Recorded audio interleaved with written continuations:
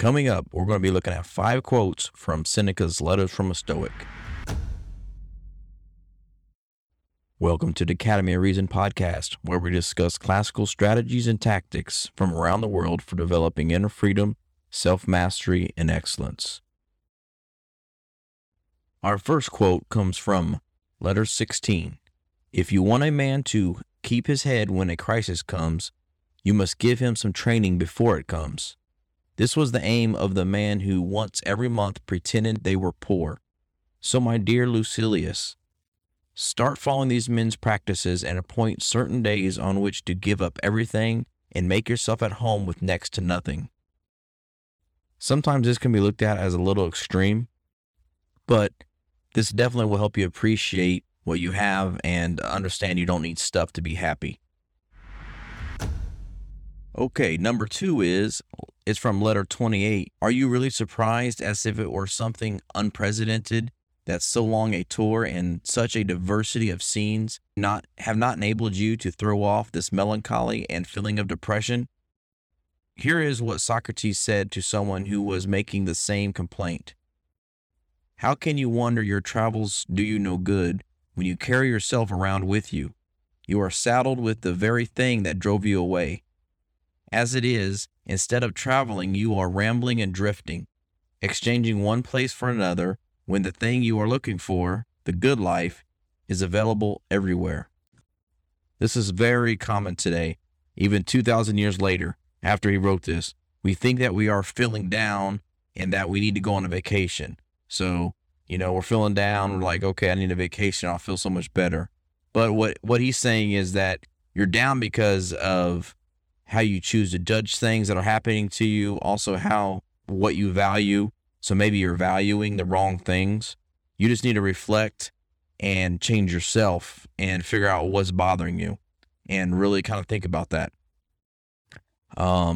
So for example, sometimes maybe something that's bothering you, think about if it's something that's in your control or if it's not in your control. If it's not in your control, but you're feeling very bothered by it, then you're kind of wasting your time and you're causing yourself these issues.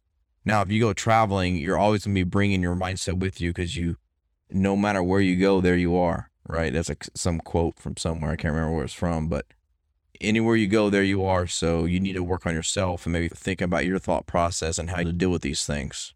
The better thing to do is make yourself into the person that can deal with the issues that you're dealing with. All right, number 3. This comes from letter 33. Zeno said this, Cleanthes said that. What have you said? Produce something from your own resources. Let's have some differences between you and the books. How much longer are you going to be a pupil? But surely you're going to walk in your predecessor's footsteps. Yes, indeed. I shall use the old road, but if I find a shorter and easier one, I shall open it up. The men who pioneer the old routes are our leaders, not our masters. Truth lies open to everyone. There has yet to be a monopoly on the truth, and there is plenty of it left for future generations too. All right, here's my take on this one. Of course, it's fulfilling to learn.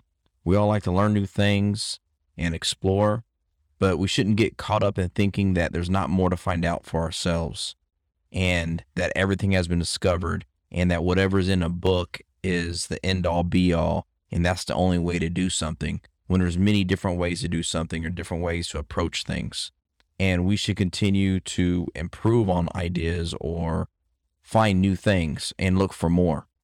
And we shouldn't stop and just think, okay, we found the truth and that's it. No, he's saying there's plenty of truth out there left for more people to find and future generations to look for. And that's why we should continue to continue the same work that they're doing. That's my take anyway. We're on number 4, letter 123. Even the wealthy and the well-provided are continually met and frustrated by difficult times and situations. It is in no man's power to have whatever he wants, but he has in his power to not wish for what he doesn't have, and cheerfully make the most of the things that do come his way. I'm going to pause here to discuss this point that he's making here and then go on to the other part. Many times we think that a person that is a movie star, that is rich and famous, or has a better life than we think those people have no frustrations, no problems, and they're just living the best life ever. And this is definitely not the case. No matter how much stuff you have, you're always going to have problems. You're always going to have frustrations and things irritating you and things like that. So we must focus on becoming the person who does not let those things bother us, or we should focus on making ourselves into the person that can deal with these problems that we're inevitably going to have no matter what happens in our life. If you're rich, if you're poor, if you're famous, if you're not famous, whatever. What we should make sure is we value the right things, and valuing our peace of mind and inner freedom. All right, continuing on.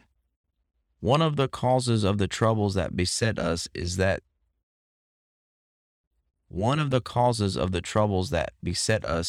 way our lives are guided by the examples of others. Instead of being set to rights by reason,